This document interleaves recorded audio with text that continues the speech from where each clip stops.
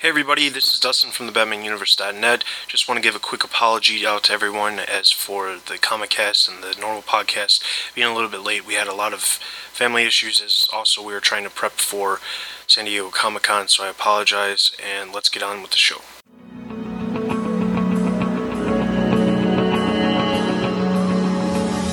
Hey, this is Will Portacio. Hi, this is Brian Azarelli. This is Freddie Williams. Hi, this is Libra Mayo. Hi, this is Matt Wagner. Hey, this is Tim Sayer.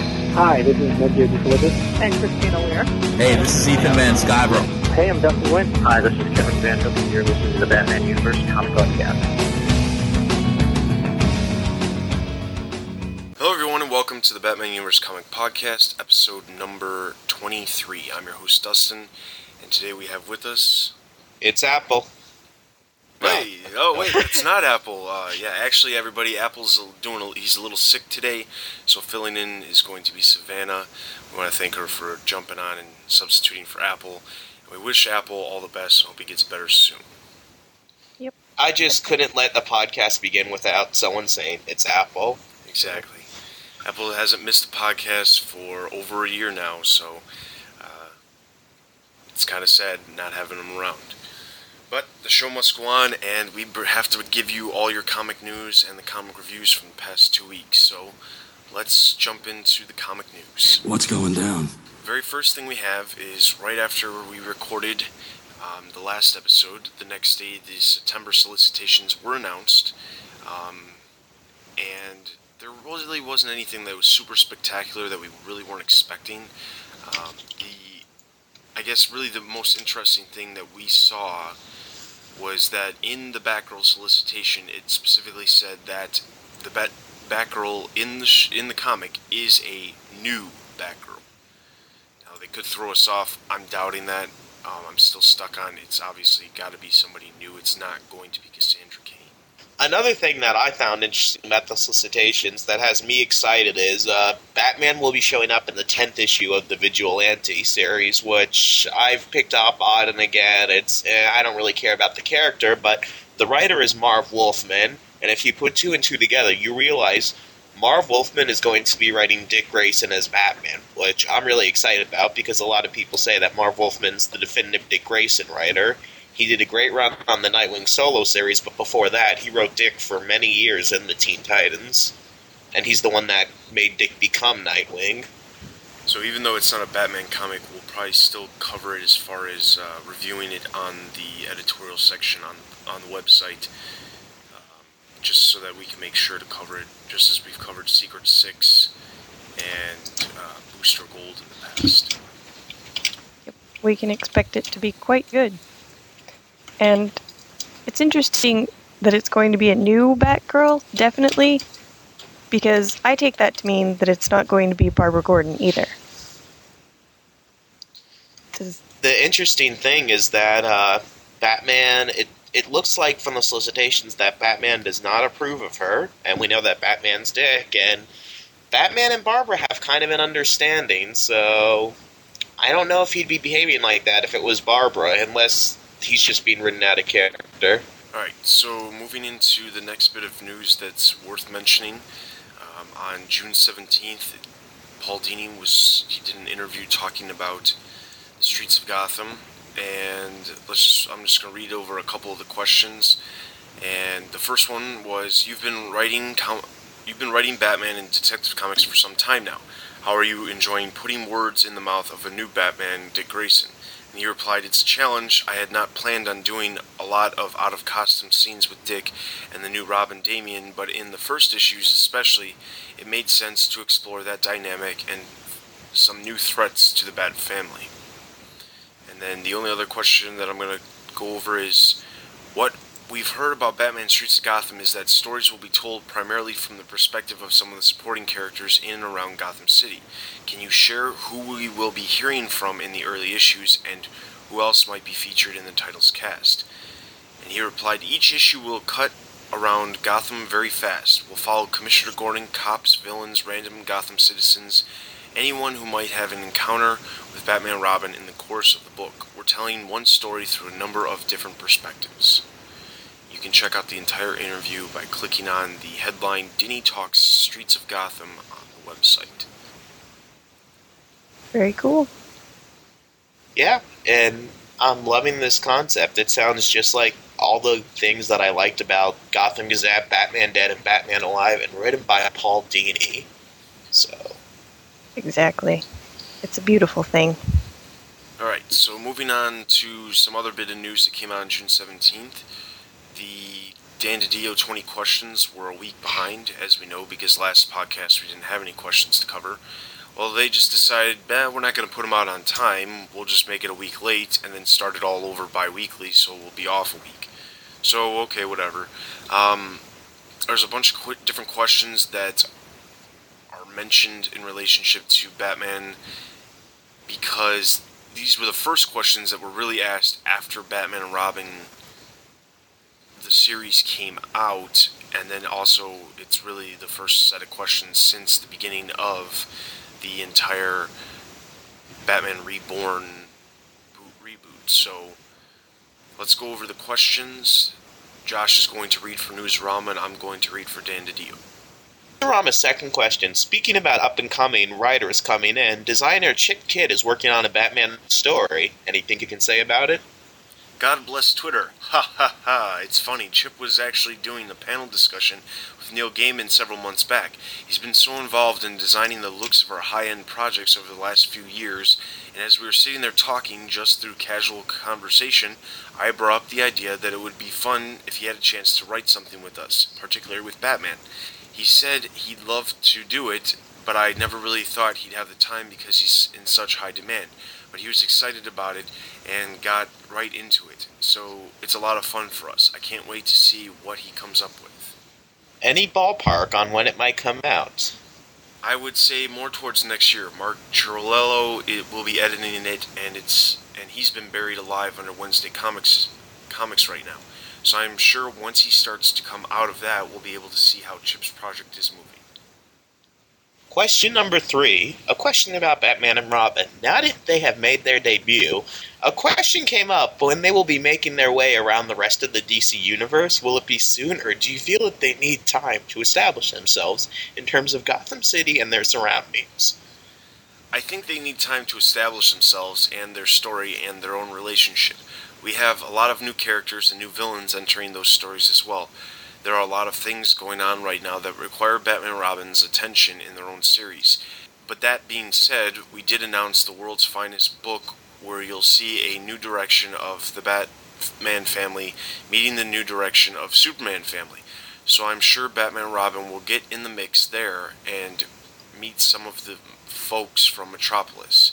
Past that, based on what's happening in the DC Universe next year, there's a good chance we'll be seeing Batman interacting with some familiar faces. Question number 4. While we're talking about Batman and his world, the first issue of Detective Comics is coming up next week. Is there a, concern or effort to mute the fact that Batwoman is a lesbian this time out? After all, with her introduction, that became an element that defined her to the mainstream media and to many fans. We're not trying to mute anything. We're trying to establish all aspects of who Batwoman is in terms of her character and her story. That is a part of her personality and a part of her drive. Sure, but still, at the time she was outed, literally and figuratively, Greg Rucka expressed his frustration that her being a lesbian overtook all other elements of the character. That was the hook, and seemingly, that was what was important about her.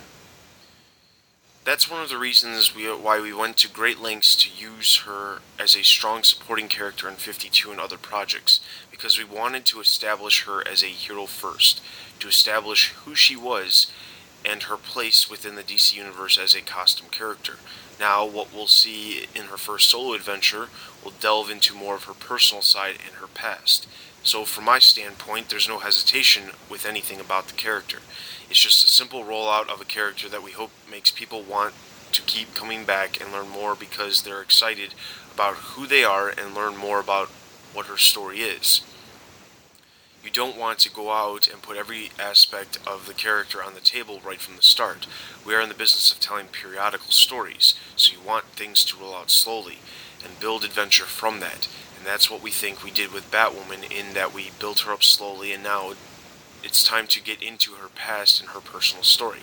The bottom line is that there's no hesitation to portray the character, nor are we looking to mute any aspects of Batwoman. My only hesitation was to make sure that Greg and J.H. Williams were ready to go so that we could put out a consistent body of work on a monthly basis. Because once that first issue hits, we know how excited people are going to be, and we want to make sure that the book is there month in and month out. I want to make sure that we were there, and we are. Question 16 from a reader. Can we please get some non-white characters in the Bat universe other than the woman Bruce Wayne sleeps with? And that led to a discussion about the overall diversity within the DCU. I think we made some large strides forward in that area in the last couple years, as readers have found out the new Azrael, who will be getting his own ongoing series later this year, is an African American who's new to the DCU, and he will be very active in Batman's world. Alright, so that's the end of the questions. Let's just touch on a couple things. I love how he deflected the question about what Chip Kidd will be doing by saying, oh, this person's going to be editing it, and we'll see it sometime next year. Yeah. That was He real doesn't nice. know. Yeah. Very informative. I love how he talked about all the people excited about Batwoman. Who are these people? And I'm thinking, maybe if he says that people are excited, he thinks that like people will be like, oh, people are excited. Maybe I should be excited too. Yeah. It's I don't know. I mean, the general thought in my mind is that DC thinks that there's a lot of people who want Batwoman. I mean, after reading the Batwoman book, which, or Detective Comics with Batwoman, which you'll be reviewing a little later, it wasn't bad, but I don't think by any means it was, like you said when we chatted earlier, there was not really like a wow factor, like, oh, wow. The art, I do like the art, I gotta say I like the art, but there's nothing that's like super special that makes this book really like stand out to me compared to any other books that are out there. Yeah, it's weird that it's Detective Comics, and it feels like it's a backup story or a, something. It just doesn't feel like it's the Detective Comics, and it doesn't. I mean, nobody really likes Batwoman. She doesn't seem to have much of a personality, which they mentioned, somebody was complaining about how her biggest trait is that she's a lesbian. And that's kind of because she doesn't have a character yet. She hasn't been developed. It's like, that's all we know about her, is that she dresses up in a costume and she is a socialite and a lesbian. So we don't have much to go off of to be excited about, Didio. Just saying. There was a running joke in the webcomic Castoons where whenever Batwoman would show up, all she would say was, lesbian. And everyone would be like, Batwoman, can you say anything else besides lesbian? She'd just pause and say, lesbian? I also have to call whoever asked the question, I'm sorry, Newsarama, that is not a relevant question. How come there's not any non-white characters in the DC universe? Are you kidding me? Yeah, they don't pay much attention. In the Batman universe alone, the commissioner, who was commissioner before Gordon came back after 1 year later, he was black. We have Montoya, who's Latino. Cascane. There was, Cascane, who they're pushing into the background. This is off the top of my head in the Batman universe now. That one, who was the black ball chick? Onyx. Yeah, Onyx. There was Orpheus. Orpheus. There was Black Lightning on the Outsiders. Yeah. Or was. I don't What know. a racist name. Well, yes. That should almost not count. But he's there. But I mean, even so, there's plenty of characters. That's just somebody who's kind of, and especially since, like, did they not read the Azrael series? Because that's been going on since March, and if you read any of them, you would have known that, number one, they're going to have their own series, and number two, that he was African American. So, not really thinking the person who asked that question was really thinking, which, give it props to Newsarama, doing a great job with, number one, their punctuation and spelling inside their article, as well as asking a question that, as you said, is completely irrelevant to what we really want to know. And the whole thing, that led to a discussion about the overall diversity within the DCU. I mean, one of the biggest characters in the DCU is an alien. How much more diverse can you get? And just outside of the Bat books, okay, you have Steel, you have Cyborg. I mean, Yeah. and I'm sure that if I had to think about it and make a list, I could come up with 50. And in fact, that is going to be my homework on the message board sometime this week. I'm going to come up with 50 diverse, non-white characters who haven't slept with Bruce Wayne. Okay, we've got a good start, though. So that's a good sign. Okay. All right. So, yeah, that's basically all we're going to really talk about in relationship to this, because these questions were kind of disappointing in so many regards. Oh, yes. I'm losing my faith in Newsarama. Not that I really had super high faith in them to begin with. Anyway, let's go into June 18th. We had another interview with Paul Dini done by Comic Book Resources, and they interviewed him talking about Gotham City Sirens, which wasn't even out yet. And there was a couple things that I thought would be really cool if we mentioned, and we'll kind of do these the same way we do the DiDio ones, where this time Savannah's going to read the Comic Book Resources, and I'll read for Paul Dini. The development of this team dynamic will no doubt be fully explored in the series, but heading into the first issue, what can we expect? Is there a natural leader? Who is the brains of the operation? And the brawn? Who doesn't mind getting their fingers or claws dirty? While the idea of the Superbad Girl team up, as Harley says, appeals to them all, there are some trust issues that need to be worked out first. These pop up in the first 2 issues, and there are a series of menaces, old and new, who will be surfacing to test the ladies. Each of the women is brainy and each is strong, though in their own respective ways. I hope to show that in different ways and new ways as the first story arc gets underway. Are there any rivalries from the outset? Wait until you see Gotham City Sirens number 2. What do they think of the new Batman? There's a new Batman? Uh-huh. Don't forget, not every one of the ladies has been trusted with the secrets of the Bat family, nor should they be. That makes for some interesting dynamics with the Sirens. Who knows what and who can be trusted? Will they be helping or hindering Batman in the series? I think they will be mainly trying to stay out of his way. The fewer bats around, the better for them. That's pretty much the questions that I thought would be relevant to cover. One thing I find really interesting is that when you compare like Paul Dini's answers to most other people's answers, he gives very, very short answers. Yeah. Are there any rivalries? Wait until you see Gotham City's number 2.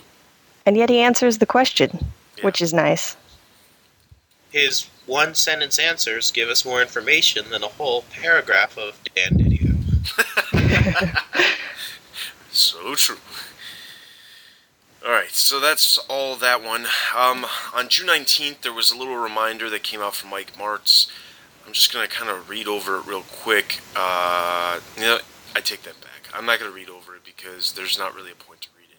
It was just basically reminding fans, hey, guess what? Detective Comics is coming out. We're trying to hype the series up as much as possible. Go buy Detective Comics. It's got Batwoman. Yay!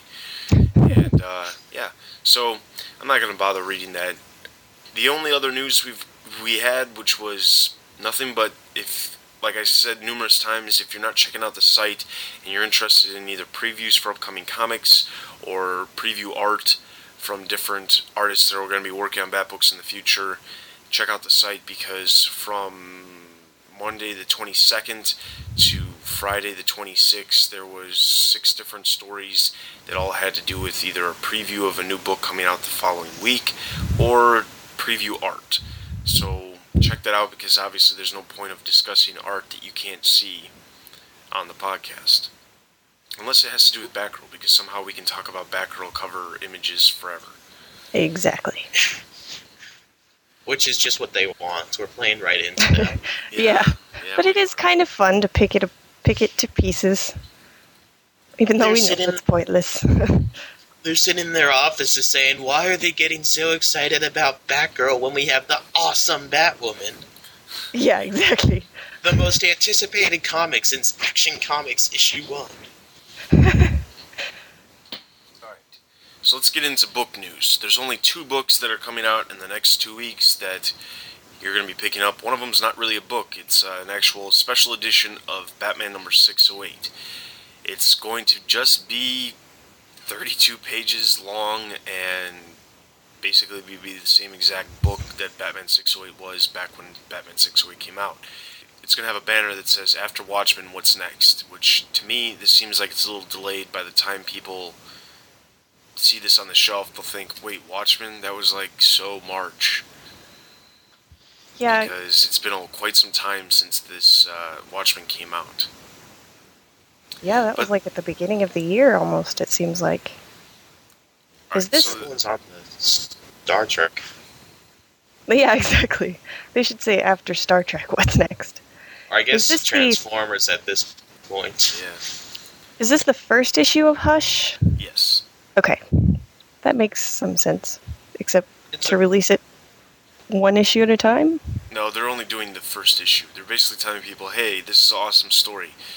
And the reason being, let me read the solicitation. With the wildly popular After Watchmen, What's Next program underway, DC Comics unveils a second wave of reprints from key DC Universe, Vertigo, and Wildstorm titles, priced at just $1. The Cape Crusader hunts down an all-new adversary as the most notorious members of his rogues gallery descend on Gotham City.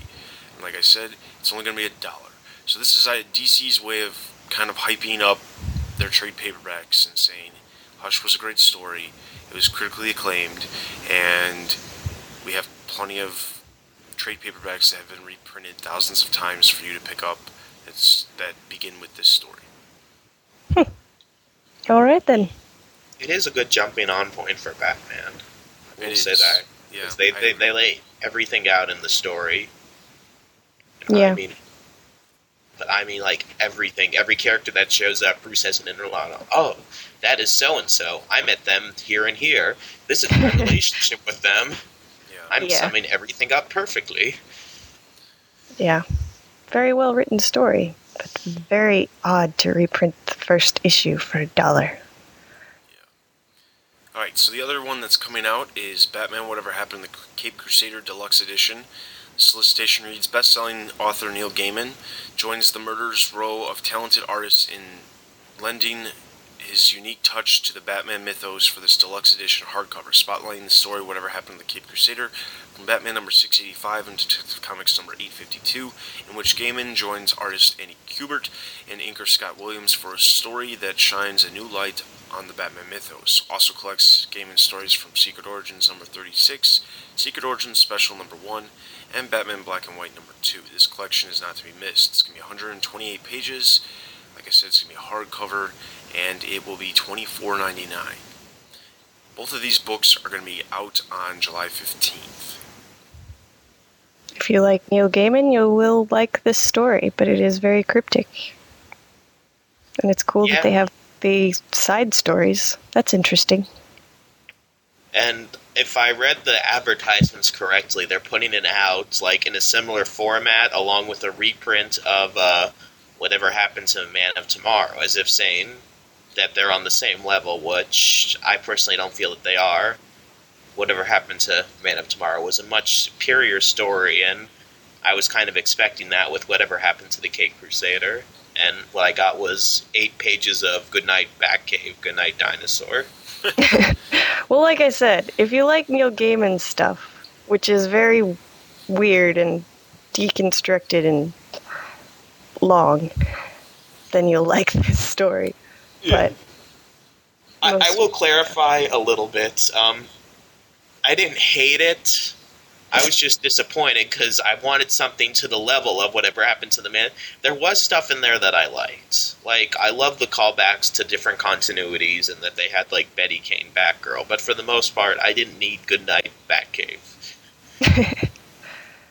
yeah.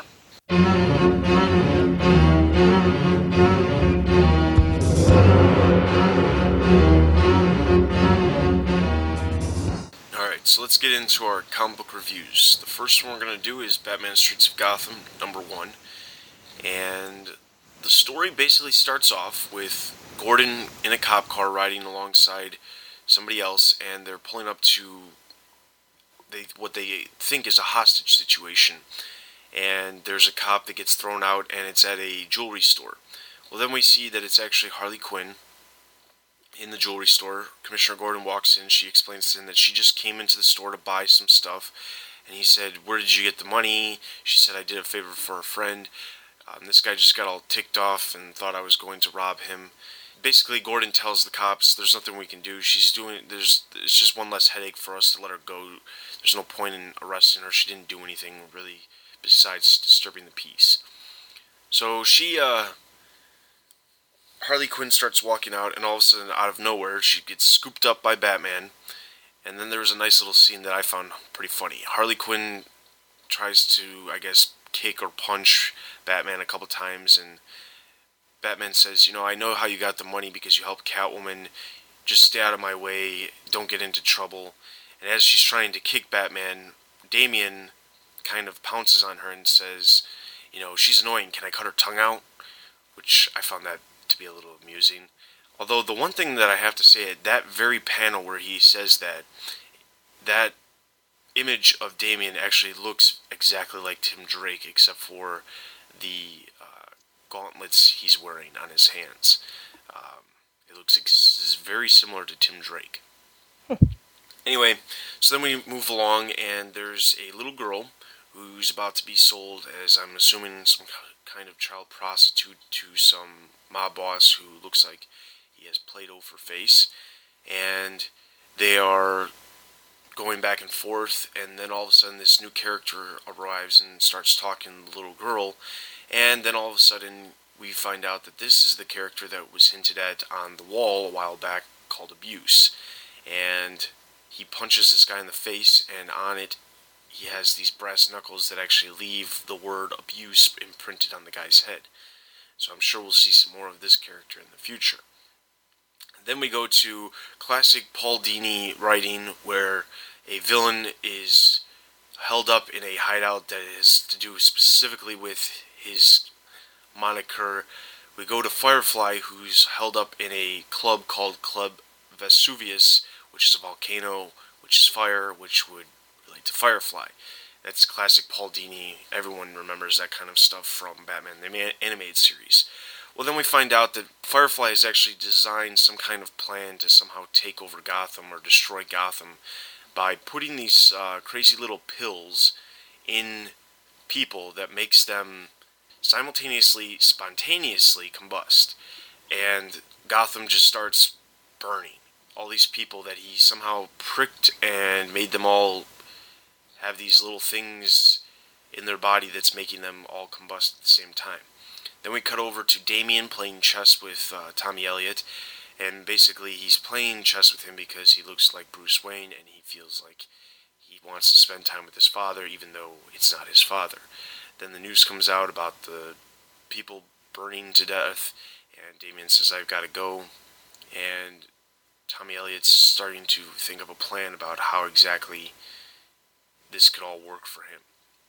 Robin appears, puts out a person right next to Commissioner Gordon, and all of a sudden Batman appears, and they have these little guns that are shooting, I guess, like fire retardant pellets. They're putting out these people that are pretty badly burned. They figure out it's Firefly. They can't understand how it was him, and then the series ends with Gotham on fire all over the place. To be continued. Then we go into the Manhunter co-feature, which I have to say, overall, it wasn't bad. Co-features are going to be a little bit shorter, so you gotta really cram a lot of information into them, especially building up what is going on. But it starts off with Manhunter flying around Gotham City talking to herself about how she came to Gotham City to help. They show her at the funeral of the old district attorney. She meets up with Barbara Gordon and says, "Oh, yeah, as we know, they will work together in the Birds of Prey." And then Commissioner Gordon walks up and says, "This is the new DA you're talking to, Barbara." And Barbara plays it off as that she doesn't know her very much. She's worked with her maybe on some fraud cases in Los Angeles. And then we cut back to Manhunter bursting in the room of a guy, beating the heck out of him.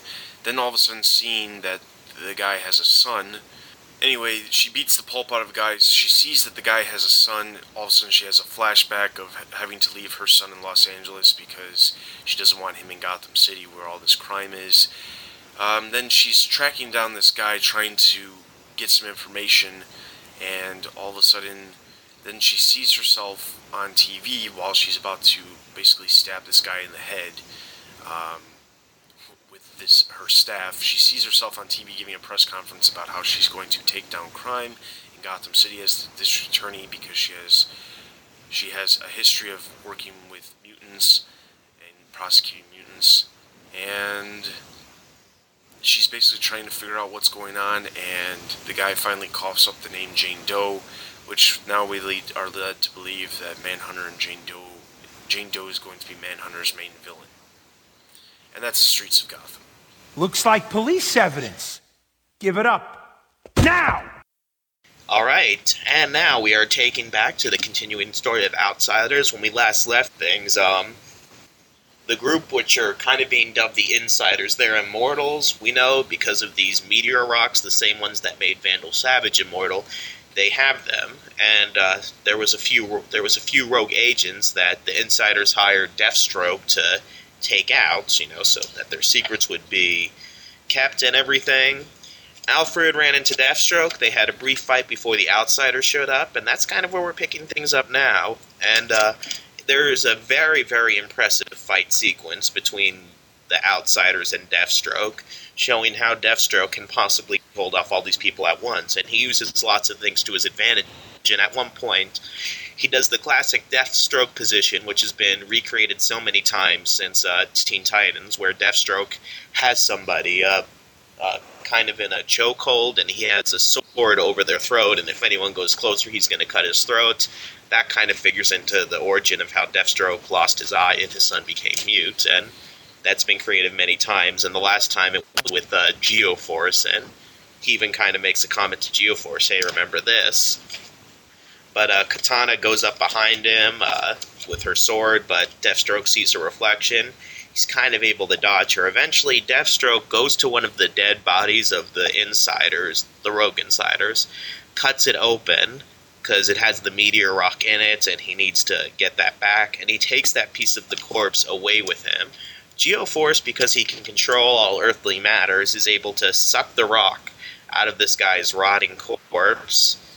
Deathstroke doesn't notice. Deathstroke goes back to a person who he's working with on the mission on the roof, and she's like, ew, because she sees the body cut in half, and he's like, oh, quit whining.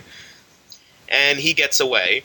Alfred and the Outsiders are talking about, what their next step is and how they each got to where they are, and we kind of get a Da Vinci Code moment where we see that before the guy finally gave out and died, he wrote down a phone number, what looks like a phone number, some sort of number with his blood on the ground. Now, the Insiders have figured out that Batcraft in space, which has kind of been the Outsiders' headquarters, they see it in orbit, so they've actually gone up there to investigate. Now, of course, all the Outsiders, most of them are on Earth, but Creeper is still on the Batplane, which is not very good news for these Insider operatives, because he sneaks up behind them and scares the living you-know-what out of them. Throughout the book, we get little scenes of Vandal Savage traveling around in what looks like the Arctic and the world. And eventually, at the end, Vandal Savage meets up with Ra's al Ghul, saying that it's been a long time, which is kind of funny because they're both immortal, so they do have some history. And he says, greetings, Vandal. You seem to have a little something on your face. Not very becoming, I must say, because Vandal's face is glowing red for some reason. There's something wrong with him. And I think we're going to find out more about that next issue, because to be continued. Kids? Not kids, Wildcat. Outsiders. Alright, so that's going to take us into Gotham City Sirens #1. Basically, the story starts off with Catwoman jumping around. She runs into a new villain that's calling himself Bone Blaster, who has these sonic gloves, and he reminds me a lot of the Batman Beyond villain. I want to say his name was Shriek, but I'm probably wrong, and I'm sure I'll be corrected at some point. But they get into a fight. You kind of find out that she's not 100% at this point, and Poison Ivy comes out of nowhere, kind of takes over the fight, and puts this Bone Blaster guy out of the way so that they can go back to Riddler's apartment, where Harley Quinn and Poison Ivy seem to be living at the point. Then you find out that all the money that Catwoman gave Poison Ivy, she actually donated, and she has no money left. And we see that Edward Nygma is completely drugged because Poison Ivy drugged him. He looks really insane. And then Harley Quinn shows up, says she went shopping. She's blowing all the money that she got from Catwoman on all kinds of random things, including an iPod, which I'm sure she's listening to the Batman Universe podcast on. Anyway, they go into this big discussion about how they think they should team up together and try to have a super Batgirl team up, where they will do different things to not necessarily coincide with what's going on.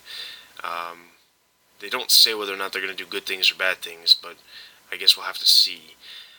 Then the next interesting part is that Harley and Poison Ivy go into another room, and Ivy says, something seems off about Catwoman. She just doesn't seem to know what, she seems to be off. She's not herself. She was almost taken out by this Bone Blaster guy for no reason.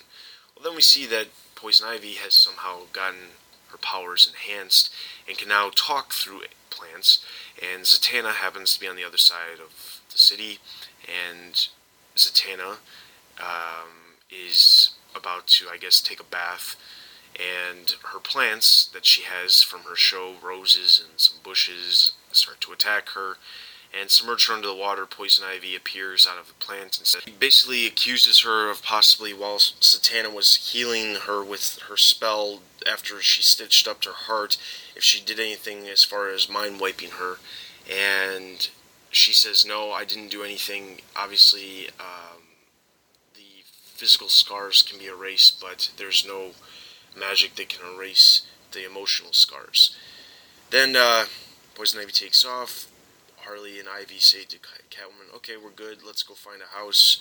This Bone Blaster guy bursts through the wall and says, evening, biatches, which I find kind of funny. And then they take out Bone Blaster. They completely fry his gloves, so now he's a nobody, which his character lasted a whole less than one issue. Edward Nygma wakes up, sees that his apartment's destroyed. They decide, we're going to get our own place. And Edward Nygma says, wow, you destroyed my place, this Bone Blaster guy, and decides he's going to beat the living heck out of this Bone Blaster guy with his cane. Which makes me think, wait, are we starting to see the comeback of the bad Edward Nygma? Yay! Then we see that their hideout is going to be an abandoned animal shelter, which, again, classic Paul Dini writing. And they buy it, and they decide, okay, this is a cool place. Poison Ivy kind of blows some dust in Catwoman's face, and they decide that the only way they're going to be able to team up is if they're completely honest with each other. And the issue ends with, they want to know who is Batman, since she knows. Aw, gee, Harley, you broke our new toy. Alright, the most anticipated comic ever. Bigger than Action Comics, bigger than the death of Superman, bigger than Batman R.I.P., Batwoman's debut as the main character of Detective. Anyway, we start off with pages that you've probably seen before because they stuck them in the backup of every single DC book the last few weeks. This criminal's running away, and he catches up with Batwoman, and she wants to know what the name is of this new leader of this crime religion. She's interrogating him, and he's too afraid to tell because he thinks that the people are going to find him, and he really doesn't have anything, unfortunately. But she runs into Batman, and they have a brief, interaction, and he basically says, alright, I'll let you handle this. So Batman, whether if it's Bruce or Dick, we don't know which one it is, gives her the approval. So I guess because Batman approves, we're supposed to approve, but she goes back to her lair, but not before he tells her, by the way, you should do something about your hair. One pull and it's over because her hair is too long. We find out when she gets back to her lair that the hair is actually a wig attached to the mask, and when she takes off the mask, her hair is considerably shorter. She goes out on a date, and we get the typical comic book Peter Parker-like moment where the person's like, oh, you're late, where have you been? You're never around. I think you're cheating on me. I don't want to be the rebound girl. And they break up, basically showing us that the life of the superhero, there's no time for love. She goes back to her lair later on, and we're introduced to her father, who's kind of like her Alfred figure. He's her, he helps her find leads and inform, and she has her little gym. We get a nice layout of her apartment, and we see her secret Batwoman lair. Her dad is a little worried about her because, she was almost killed in one of her previous adventures, which was, I believe, one of the final Crisis crossovers that Batwoman appeared in. They go into her little secret Batwoman lair within the apartment. It's kind of like a mini Batwoman cave, and she goes out on her motorcycle to find out who the leader of this new crime religion is, and we have a few pages of her interrogating people. One of the lines, which was kind of nice, was, names have power, you fear mine, I want hers, at least one of you is going to tell me. And there's an awesome splash page of her kicking some of the criminals, and we are introduced to this new crime religion person, this really, really, really pale white woman. Looks like she's from a heavy metal music video or something. It's almost indescribable. You have to really look at the art, which I guess is a testament to the arts, me saying that. She says that her name is Alice, and Batwoman and her have a brief exchange, and Batwoman's like, ever, and proceeds to shoot her. And that's to be continued, but the story is not over. We have the backup, the question arc, with Renee Montoya. We find out that Renee Montoya kind of has a similar situation in her little lair, which looks like a White House. She's with someone who she calls Tot. He's an older man, and I'm not sure if that's Latino for father or grandfather. We looked it up. We couldn't figure it out, so if anyone knows, tell us. Apparently, the question has a Gmail account, which is kind of funny, where people email her for different cases. And her Tot, whoever he is, reads these cases and kind of weeds out the bad ones. He says that a quarter of them are people asking where their car keys have gone and stuff. And one of them is a guy who begs some attention, so Renee says to set up a meeting, and she shows up as the question. I guess she's not really worried about a secret identity because she doesn't have her no-face question mask on there.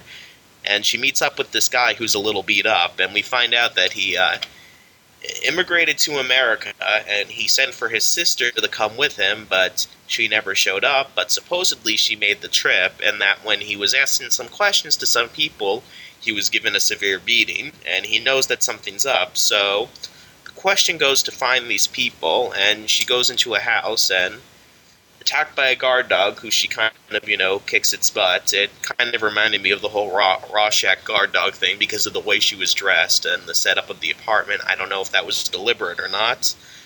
And she finds the guy's sister's driver's license in the house, and she sees a bedroom where there's a camera set up and an unlocked set of handcuffs.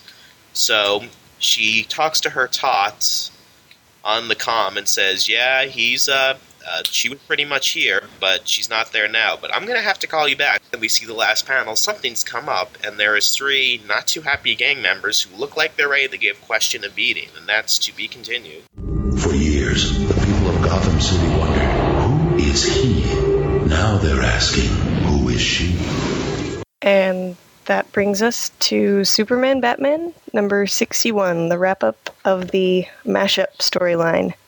So it starts off, we remember the last page of the first part of this 2-part arc had Lex Joker talking to Doomstroke in this mashup world where everything's a combination of Justice League and Teen Titans. And on the first page here, Lex Joker is, it looks like conference calling about 6 other villains with Doomstroke, who's Doomsday and Deathstroke, and he's talking to Brainy Cat, who's Brainiac and Catwoman, and Penguello, Penguin and Metallo, and even though he's evil, he's kind of cute. He's an adorable little metal penguin. And Jimmy Two-Face, Jimmy Olsen and Two-Face, not sure where that mashup came from, and the Ventrilomaker, which is the ventriloquist and the toy maker, even though he looks a lot like the Mad Hatter. And finally, Lana Quinn, who is Lana Lang and Harley Quinn. He does say that they are called the Brotherhood of Injustice, which is, kind of cool. And then we turn and see that Terranado from the last issue is sitting at the table with them. And she's holding her ripped-off arm, which is weird. We see that Doomstroke says, "I'll fix you because I built you." And Lex Joker is saying, "Are you sure they don't suspect your betrayal? We need to take them out." And Terranado says, "No, they don't suspect me. They're distracted by Superman and Batman." And then Lex Joker says, "For some reason, they are the key, and we have to take Superman and Batman out." And then it cuts back to Justice Titan's tower, where Batman is looking under a microscope at a piece of the bone, one of the little bone protrusions that he broke off of Doomstroke. And he says there's nothing under the microscope. But then when the Justice Titans look, they see something. So Batman concludes that this whole world is part of Dream. And so Night Lanterns gets kind of angry and says, "You need to see something." Takes him to the hall that, in Titan's Tower, they have the Hall of Statues of the Fallen. And we see Ravana, who is a mashup of Zatanna and Raven. And she has sacrificed herself in this world. And Night Lantern is angry because Batman's implying that she never existed, even though all these characters have experienced it as real. And Batman says that doesn't matter. We don't belong here. We got to get out of here. It's kind of a funny little moment. Night Lantern's like, "If you're so right, why can't you just wake up out of this dream?" And Batman's like, "I'm working on it." Then we see it's nighttime, and we hear Terranado trying to get through the security system, and Batman sneaks up on her. She tries to act all innocent, but he's really angry because he knows what happened in his world, and he knows she's a traitor. And in the middle of them arguing, the entire Brotherhood of Injustice bursts through the wall. They fight. All of the Brotherhood of Injustice fights with the Justice Titans, who also burst in when they, after they figure out that it's true about Terranado, because Superman told them, and they trust Superman because they should. He can't lie. So it looks like everybody's trapped. Brainy Cat has Batman in a chokehold. Superman's not doing so well with Penguello and Lex Joker standing over him. But Batman tells Superman to fight it because none of this is real. And we find out that Lex Joker's real name is John Dee. And that's confirmed on the next page when Lex Joker rips off his face and clothes and everything, and we see that he is John Dee, Dr. Destiny. And he wants to create a new world where he's in charge, and he's just woven this from the dreams that he can control into a new world. And Superman and Batman are apparently the last free minds on Earth.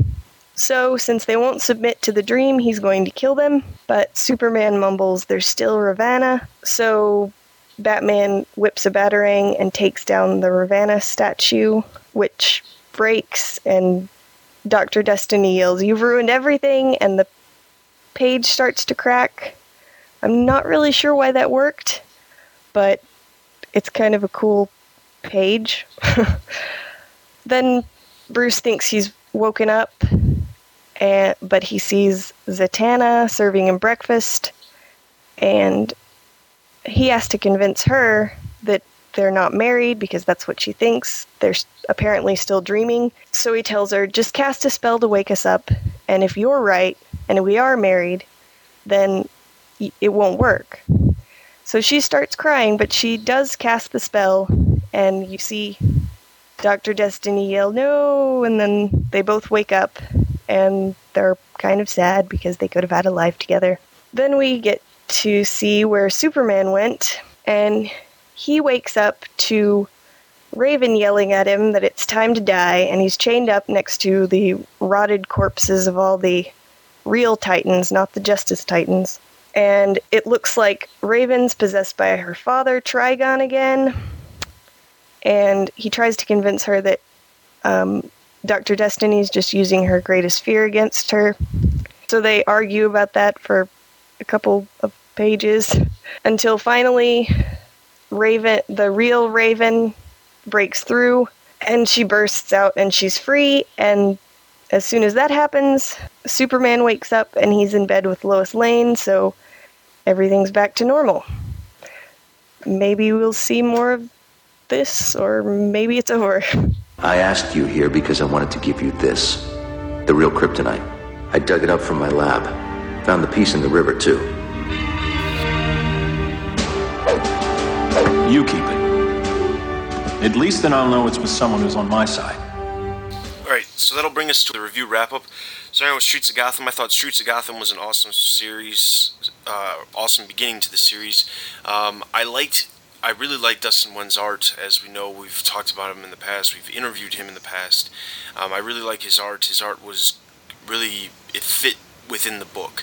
I don't really have any complaints about the book, other than I wish it was a little bit longer so they could tell more of a story, but that is a good sign. So, the Manhunter co-feature in the back of the book, I have to say, as many of the different co-features that I've read in the different DC books, this is the only one that kind of makes sense.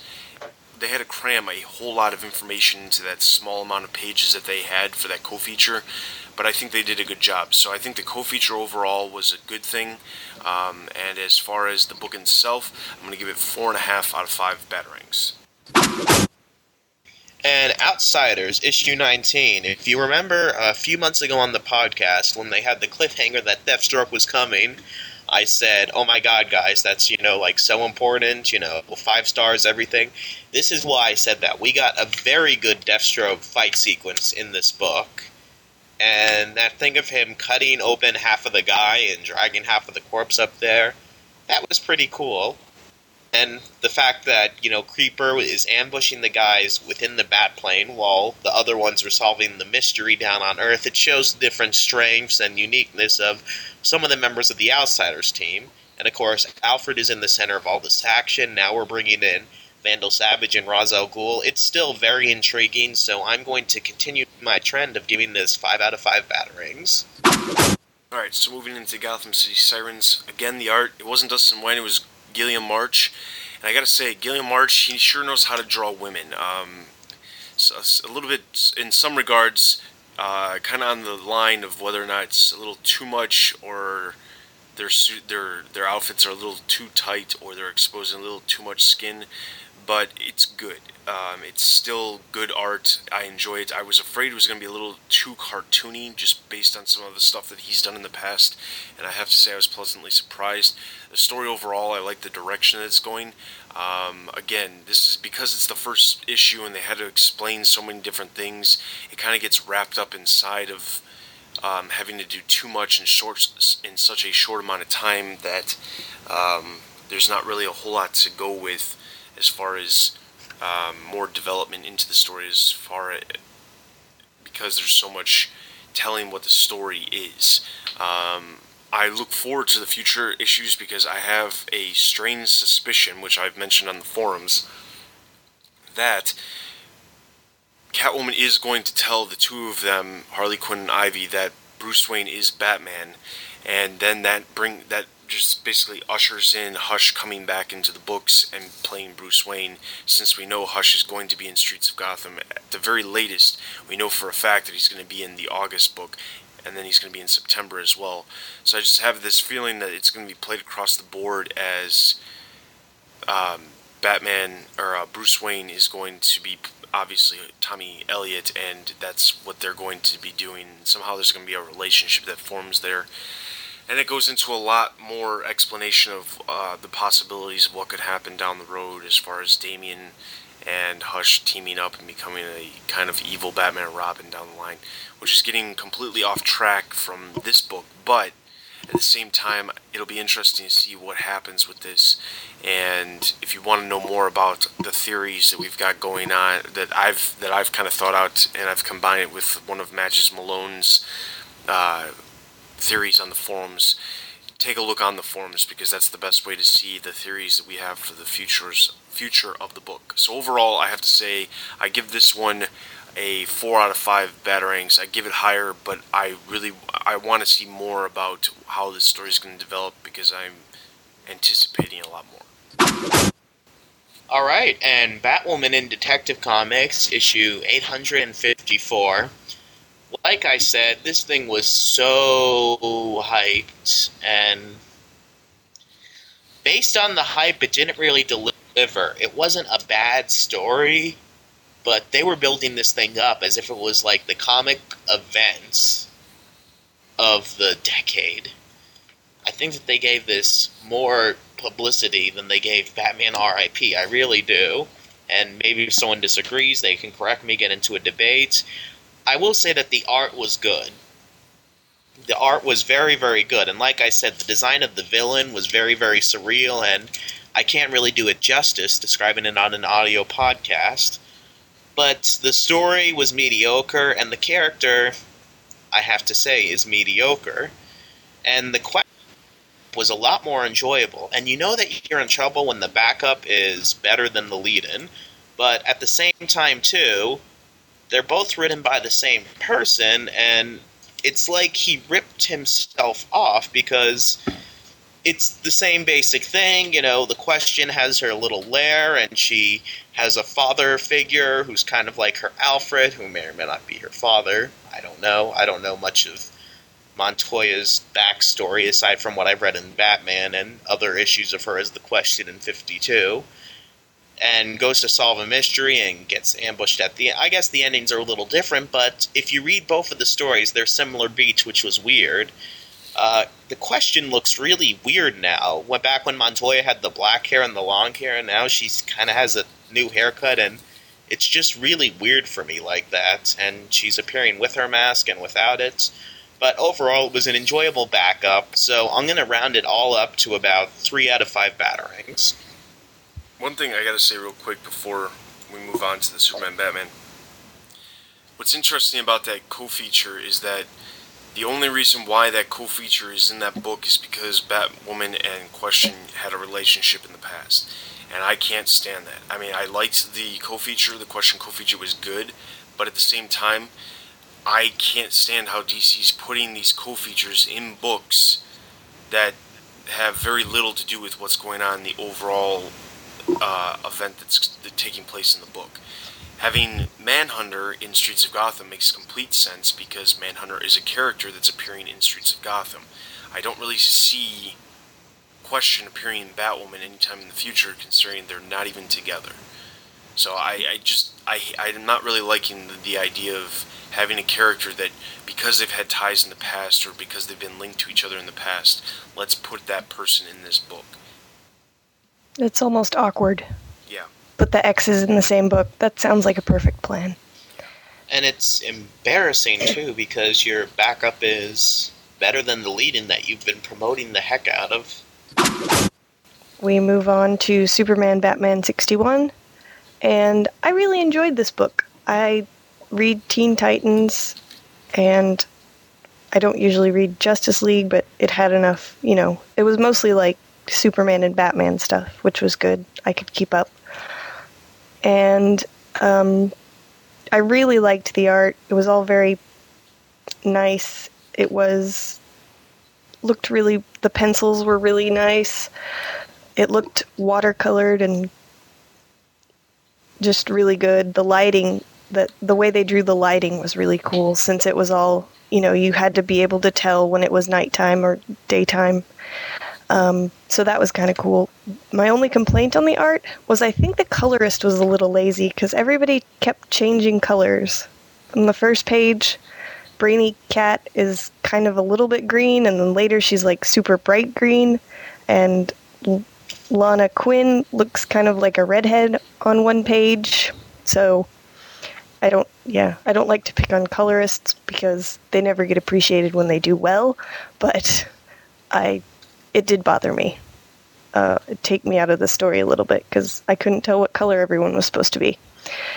It seems like they packed a lot into this issue, which was weird because the last issue seemed a little bit empty. It seems like they could have split up this story better. But I liked the writing of all the characters. It was cool to see them. Their dialogue was really cool, and it was really neat to see the fighting styles of each of them. In those middle pages when they were having the big epic fight at Justice Titan's tower. So, I like this title a lot. So, I think I'm going to give it 4 out of 5 batarangs. Okay, so now we're going to throw it over to the kids for the kid review. In this episode of the comic podcast for Bat Books for Beginners, we've got Nick. He's going to be covering Long Halloween. He's going to be discussing Long Halloween, and because this BBFB is going to be a little bit longer, we're not going to have a huge discussion, but there is something worth mentioning. There was an image that came out on the 24th, it was either the 23rd or the 24th of June, and it was Batman making out with Starfire. Yeah? Yes. It was pretty steamy, that image. And then the internet broke in half. Yes. Well, for all those people who say, oh my god, Dick Grayson and Starfire are going to get back together, we know that they are not. Maybe they'll sleep together or they'll get back together for one story, but we discussed this in the How Realistic Should Batman Be debate, that now that Dick Grayson is a member of the Bat Books again, and he was really detached from them when he was with Starfire in the 80s and 90s, they're not going to have him be in a relationship with an alien because it doesn't fit in with the Bat Books. It works for an occasional story here and there, but if they were to be together again, you'd have Corey in every single Batman book, which doesn't fit in with the tone. That's not going to happen. Now, on the flip side, I think it makes perfect sense for her to show up because they were a couple from the early 80s to the mid-90s. They had a wedding. The marriage didn't wind up happening due to the stuff that took place during the wedding, but they were together for a while. They lived together. She was a big part of his life and major part of his history, so I think that she should show up to comment on his new role as Batman. Definitely. I think it'll be interesting one way or the other. She's a major part of his past, and and this is me showing my fanboyness, because a lot of the early books that I read when I got into comics was those Teen Titan books where they were together. And when Dick Grayson left the Titans books in the mid-90s and became a Batman character, she was just, really ignored. And I'm not saying that she should have been mentioned in every issue or so, but they were practically married for a while. Before they were engaged, they were living together, and they had all these adventures together, and they would just never mention her. And at one point in the late 90s, according to the Titans books, when she came back to Earth, she was living with him at his apartments, but over in the Batman book, they weren't even showing her or acknowledging that she was, crashing at his apartment, and it just got silly. And Josh could probably go on and on about this for a while, because he's hinted at it numerous times on different posts he's made on the blog. So, if you want to hear more of Josh's Starfire rants, check out the blog because he's always posting some random stuff up on there. Yeah. But this is cool. I like it because, like Josh said, he's a big part of Dick's history, and I personally just like the pair up, so it's kind of selfish, but I do like that they're putting her somewhere in the new Batman thing, because it's a big event in his life, and she deserves to see it. And I was very disappointed at the recent Titans thing, where they were like, oh, we can't keep doing this back and forth, so we're just not going to see each other at all. That was just disappointing and sad. So hopefully this will retcon that. I'm excited. Me too. Starfire.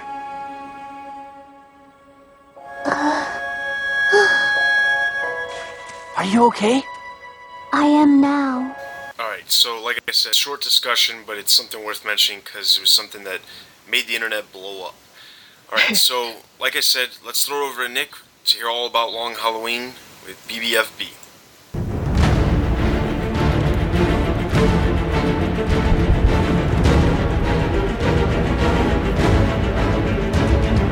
Hello everyone and welcome to Bat Books for Beginners. I'm your host Nick, and today we've got a special treat because today you've got an extra large Bat Books for Beginners, as I'm reviewing an extra large book. That book is Batman The Long Halloween. This is a 13-issue series which was written by Jeff Loeb and with art by Tim Sale. It was originally published in 1996 and 1997, and the entire series has been collected in trade paperback form. So let's find out, is it as good as everyone says it is? It can't be perfect, can it? No!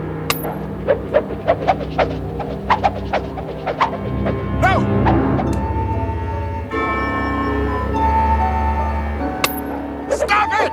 Stop it, I said! It's time, Harvey. It's time. Now the plot for this story is very complex and very long, so I will be going through it as quick as possible and just trying to brush over the story rather than go through every detail. So we begin with Carmine the Roman Falcone, who we've seen before, and his mafia family, and they hold Gotham City in an iron grip. Harvey Dent has been in the basement of their garage at the Romans' home, copying down the license plate numbers of various cars, very similar to the opening of The Godfather. The Romans' goons then beat him to a pulp, warning him to lay off for his own sake. Dent then later meets up with Captain James Gordon later that night, and the two discuss the possible means of bringing the Roman down, and they decide they need to involve Batman. Batman to answer a bat signal sent out by Dent and Gordon. The three enter a pact to bend the rules if necessary, but never break them. Batman then disappears, but he leaves behind the Romans' ledger, an incriminating piece of evidence from the penthouse. You thought we could be decent men in an indecent time! On Halloween, Johnny Vitti, Falcone's nephew, is shot twice in the head by an unknown assailant whilst taking a bath. The perpetrator leaves behind the murder weapon, a .22 caliber pistol. That night, Dent, Gordon and Batman discuss the murder, and Dent lets it be known that he couldn't care less about the death of a mafia hitman. The three discuss the particulars of the murder and toss about possible suspects, when Batman notices that their conversation is being eavesdropped upon by Catwoman. She's listening in from the rooftop.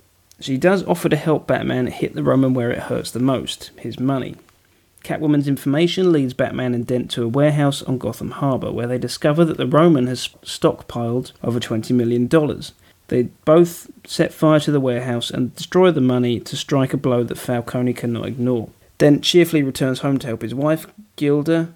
As he is rummaging through his mail, a bomb is hidden inside a package, goes off and blows the house sky high, with Dent and Gilda barely surviving.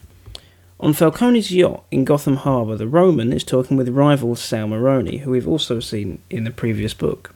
Maroni says that the holiday killings have been bad for business and that they should put aside their difference to put an end to it. Falcone subtly suggests that Maroni might be behind Holiday, using as evidence the fact that the hits have all been on members of the Falcone family. Just then, Falcone's son, Alberto, falls overboard, shot by Holiday. There's just one problem. What's that? You're talking to the wrong Harvey. The murders continue, and soon it is August 2nd, Falcone's birthday, and the date on which Maroni is going to trial to testify against him. Before Dent can head for court, however, Gilda stops him, disturbed by something she has found in the basement, a .22 gun, just like one of Holliday's guns. Dent claims that it's simply evidence he brought home from work. Batman, though, has other things on his mind other than the trial, namely finding the Riddler, whom Holliday let live on April Fool's Day. Batman tracks him down and challenges his connection to Holliday. Riddler explains that the Roman hired him to find out who Holliday was, but kicked him out when the solutions he gave were less than satisfactory. This information leads Batman to think that maybe Riddler was left alive to spread the word that the Roman was looking for Holliday. Someone must have stepped up to run the so-called family. Is that man in this courtroom today? Could you identify him for us, please? You win, Counselor. I have a sworn statement from you that this man, Salvatore Maroni, is the new head of the Falcone crime family. On the day of Maroni's trial, Maroni is handed a bottle of what appears to be heartburn medicine. When in the trial, when Dent inquires if the Roman ordered the attempt on Dent's life, Maroni fakes a coughing fit and reaches for the bottle, which is actually acid. Maroni hurls it at Dent, hideously disfiguring half of his face.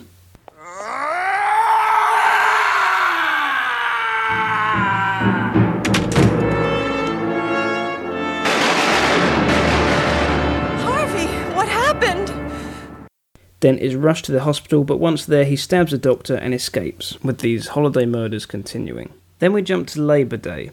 Dent has been hiding out in Gotham's sewers for a month. Gordon, meanwhile, has come to the conclusion that Dent is Holliday. Batman refuses to acknowledge it, but Gordon demands to hear the truth from Dent himself. Batman first searches at Falcone's penthouse, asking Falcone if he knows where Dent is. The Roman accuses him of knowing that Dent was Holliday all along, but standing aside while Dent went on his killing spree, because the only victims were criminals. Batman then confronts Gilda next about her husband's whereabouts, inquiring about the .22 caliber gun that she found. Batman tells her that he found gun metal shavings on Dent's workbench, as if he had filed away the serial numbers there. Batman finally ends up at Arkham Asylum talking to Julian Day, the Calendar Man, to try and get some help as to what the Holliday killer will do next.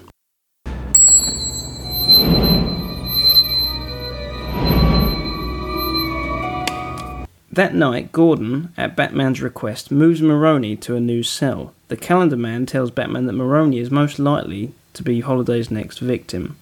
Sure enough, the Calendar Man's prediction comes true when Holliday surfaces to shoot Maroni twice in the head during the prisoner transfer. Holliday turns his gun on Gordon, who can only helplessly stare up into the face of the man about to kill him, Alberto Falcone, the dead son. The bodyguard leaps up.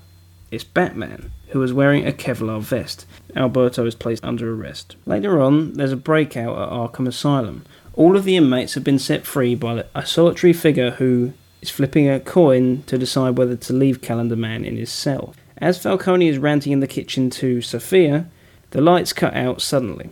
The two explore the house with their guns drawn, finding guards dead all around. They burst into the Roman's office to find all of the Arkham escapees there, along with Grundy, Scarecrow, the Mad Hatter, Penguin, Catwoman, and their mysterious leader, who reveals himself to be Harvey Dent, whose appearance and speech now reflects his half-badly scarred face.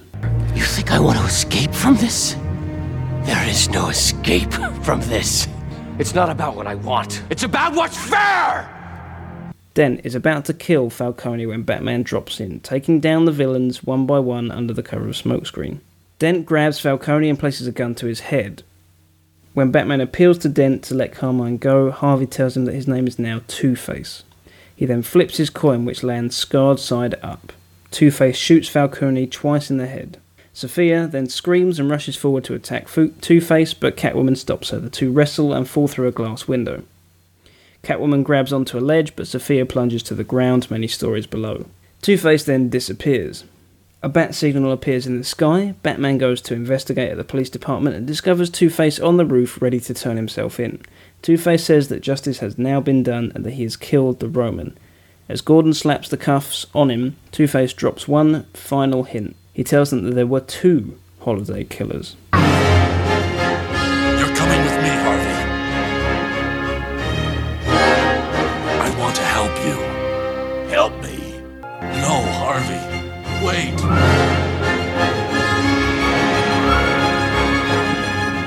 Let's go, Gordon and Batman discuss what Two-Face said and conclude that it must have been Alberto Falcone who was the other holiday killer. And they both decide they've got to keep up their work to make Gotham a safer place. Later on Christmas Eve, we see Gilda Dent packing up boxes for her move away from Gotham.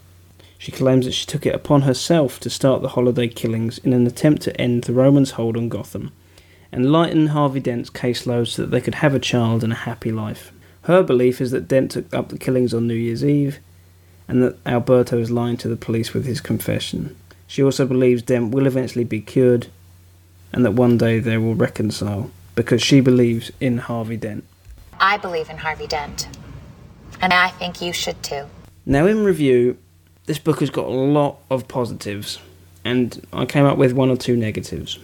So firstly, the positives. I really enjoyed the film noir essence that you could pick up in the book. It was really very prominent that it wanted to stick with that style, and I think it really suited the book. I really enjoyed the complex murder mystery. It's a very adult book. It's not like Spook, which I reviewed earlier, which was a murder mystery that just didn't work. This is a book, as I was saying in that review, that shows every single detail, and as a result you can actually judge who you think the killer is and form your own theories. Maybe The Long Halloween is a little too complex, perhaps. I know one or two people that have struggled with it a little bit, but personally I think it's very good, and it's a great detective story for Batman. Probably the best one I've read so far. A few of the characters are done very well, in particular Harvey Dent, obviously. Jim Gordon is done excellently, probably the best I've seen him yet, and the Bruce Wayne and Batman persona is done very well, and the differences between the two of them, something that Jeff Loeb clearly caught onto. The story, as you're working through it, constantly turns on its head. You come up with a theory, Harvey Dent must be the holiday killer, and then all of a sudden, next chapter, something amazing has happened, and you think, oh, okay, that can't be true, let's back to square one, maybe it's someone else. Done really well, and it's just great storytelling. The Calendar Man, I thought, was quite an interesting character. I think he was a bit risky, because he's a character that probably could be thought to be a very boring and dull character, but they managed to use him very well in an interesting way. The gangsters in this book are very well done. Quite often I found when we have gangsters in a Batman book, they don't seem very threatening, just because it doesn't seem that they could really do much harm to Batman or any of the other crazy villains, but Falcone is in particular very threatening, as well as all the others, and they don't seem useless. That's the point. They seem that they can actually cause some damage. So many people get murdered in this book out of the secondary characters that you become concerned for them, because they're so well written that you like the secondary characters, which is a tough thing to do. The fact that we like all these secondary characters and they're getting murdered, we don't know who's going to die and who's going to live, and it's very well done. There's some excellent other mysteries going on through the book, other than the holiday killers, which are also there to keep you interested, such as why wasn't the Riddler murdered? And what's Catwoman's motivation throughout the entire book? So it's not just a murder mystery, there's lots of other things going on at the same time. I obviously really enjoyed the gangster element. I think The Godfather is a clear inspiration for this book, and as so many people love The Godfather, I think it was a good thing to include, and it's something that really works with these gangsters, and perhaps that's why they seem to be a bit more threatening. The book is a very large book, it's a very long story, but it's so easy to get into, and it's a very fast read. So do not be put off by the length of it.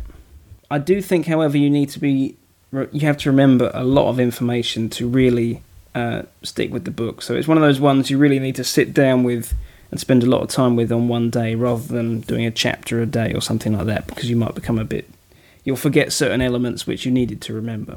The relationships throughout the book, because it's set over such a long period of time, of about a year or more, the relationships are very well done, and so you see Batman's relationship with the police develop, you see friendships between Gordon and Dent, and Batman and Gordon develop and usually deteriorate, and even relationships such as Harvey Dent and Gilda, you see them deteriorate as well, in a realistic way, because it's done over a long period of time that Jeff Loeb's got available to him, so it's done very well. Some negative things about the book are that Solomon Grundy, I just don't like him very much. he's just not a character that really does it for me. I'm struggling to think of many negatives. As I said, maybe it's a little too complex, but I think that most people can usually keep up with it. And that's about all the negatives I can think of. Art-wise, I thought the shadows and the way that certain characters were sort of drawn and lit was a really fantastic way of doing things. Very unique, very distinctive, simple at times, and also had detail at times. It was a good combination of the two. And the villains, some people find that the art is a bit too ridiculous for someone like the Joker, for instance. If you look at his mouth, it's just enormous.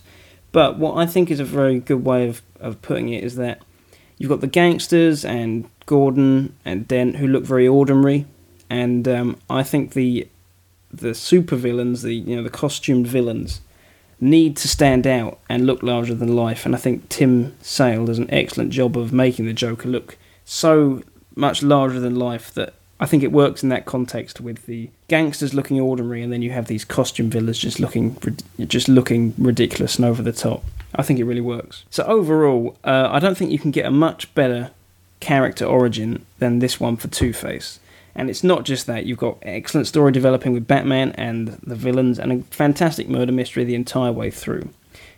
You can tell Jeff Lowe really understands all the characters in this book very well, and it's fully deserving of its title as one of the best Bat books around. And as a result, I will definitely be giving it 5 out of 5 Batarangs. It's up there with Year One, certainly, and if you haven't read this and you're a Batman fan, get on it. It's brilliant. I'm sorry, Harvey. Now, a few extra points about the book. The identity of the Holiday Killer has always remained ambiguous, enough so that neither Loeb nor Sale will reveal who actually did it. The mystery stems from Two-Face revealing that there were 2 Holiday Killers, followed by his wife, Gilda, revealing she committed the murders as well. So you got theories saying that Gilda did it, that Harvey Dent did it, and Alberto Falcone is also in there as well. And so it's something that the reader can make up on their own, which I think is an interesting element to the book. Now, The Long Halloween was one of 3 noted comics that influenced Batman Begins, but I think the book was more prevalent in the film's sequel, The Dark Knight, which adapted many elements of the story, such as the decline of the mob and the rise in prominence of the freaks, such as the Joker and Two-Face. The I Believe in Harvey Dent campaign slogan was also used in the film. Also, the setting of Batman, Gordon and Harvey Dent talking on the roof of the police department is taken from this story and used in The Dark Knight. As is Gordon's line, he does that whenever Batman disappears. In the comic, Harvey Dent has acid thrown on his face during the court case, but in the film a witness draws a gun on him that doesn't work, as a small homage to the original Two-Face origin. The comic also depicts Dent and Batman discovering mountains of cash and destroying it, while in the film it is the Joker who destroys a pile of the mob's cash. Clearly Christopher Nolan read this book in detail, enjoyed it, wanted to include elements in The Dark Knight. And the Long Halloween success also led to Loeb and Sale to reteam for the sequel, Batman Dark Victory, and also for Catwoman When in Rome. And I will be reviewing those at a later date. Harvey!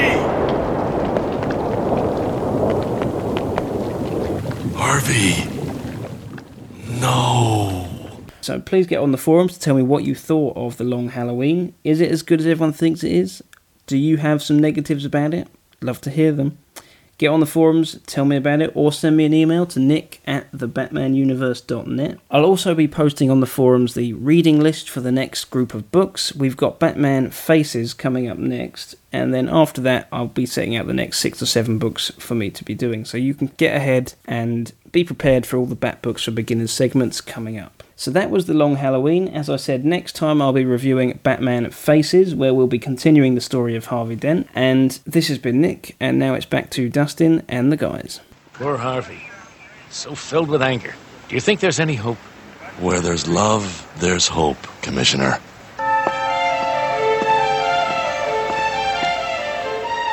But a little luck wouldn't hurt.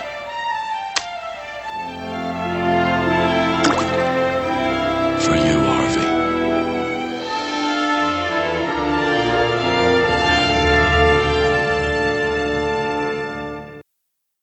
Alright, so that was Long Halloween. Make sure you pick up the next book for BBFB in the next episode. Let's go over your upcoming releases for the next 2 weeks. On July 8th, we have Batman number 688 and Red Robin number 2. And on July 15th, we have Batman number 608 Special Edition, which we talked about earlier. Batman Whatever Happened, the Cape Crusader Deluxe Edition, which we also talked about. And then Batman Streets of Gotham number 2 and Superman Batman number 62. So those are your upcoming releases. On the next podcast, we will be covering Batman and Robin number 2, Batman Confidential number 31, Batman number 688, and Red Robin number 2. As always, you can check us out at thebatmanuniverse.net to read all your comic news, to check out a list of all the upcoming releases, as well as solicitations for each of the books. You can check us out on the forums, get involved, talk with other people on the forums. There, you can also go over to Blogspot, Facebook, MySpace. We have pages on all of those sites. But the big thing is, check out the website. You can also email us, comicpodcast@thebatmanuniverse.net. We will be at Comic-Con in San Diego this July, and we will be bringing you all the latest comic news. So we'll have some more details on that in the next episode that we put out. The only other thing I wanted to let everyone know is there's a thing called the comicspodcastnetwork.com, and I just literally found out about it and submitted the podcast, and we're now part of the Comics Podcast Network. So those of you who have never heard of the Comics Podcast Network, check out the links page on the website for site partners, and there'll actually be a link for the Comics Podcast Network, and you can check out, there's all kinds of other comics podcasts that have nothing necessarily to do with Batman, but other comics that you might not know about. There's other podcasts out there that you might not even know exist, so check that out. Anyway, this is Dustin. This is Savannah. You got Josh. And we hope Apple gets better, and you've been listening to the Batman Universe Comic Podcast, episode number 23. We'll see you guys next time. Thanks, everybody. Pip, pip.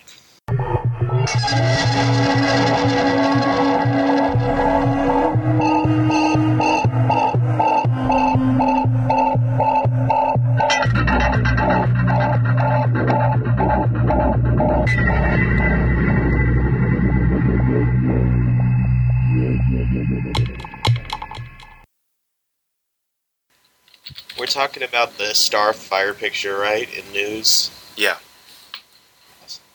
The one with her and Dick? Yeah. Well, who we're assuming is Dick, yeah. If it's Bruce, oh my god, worst father of the year. Yeah, with everyone not feeling well, this is going to be Tag City. Yeah. And that's going to end up in the tag, isn't it? No, what are you talking about? Yeah. And that's in there too. Newsarama said... I copied that straight from. That's not my fault. Oh, no, I know. Yeah. We know Newsarama... I would expect just as much from a place that has a whole article about pants. Yeah. I was just about to say, they're never going to live that down for us. Bad pants. He's going to be discussing that for a little bit longer than most BFBB. BBFB. Yeah. I don't know why I say that.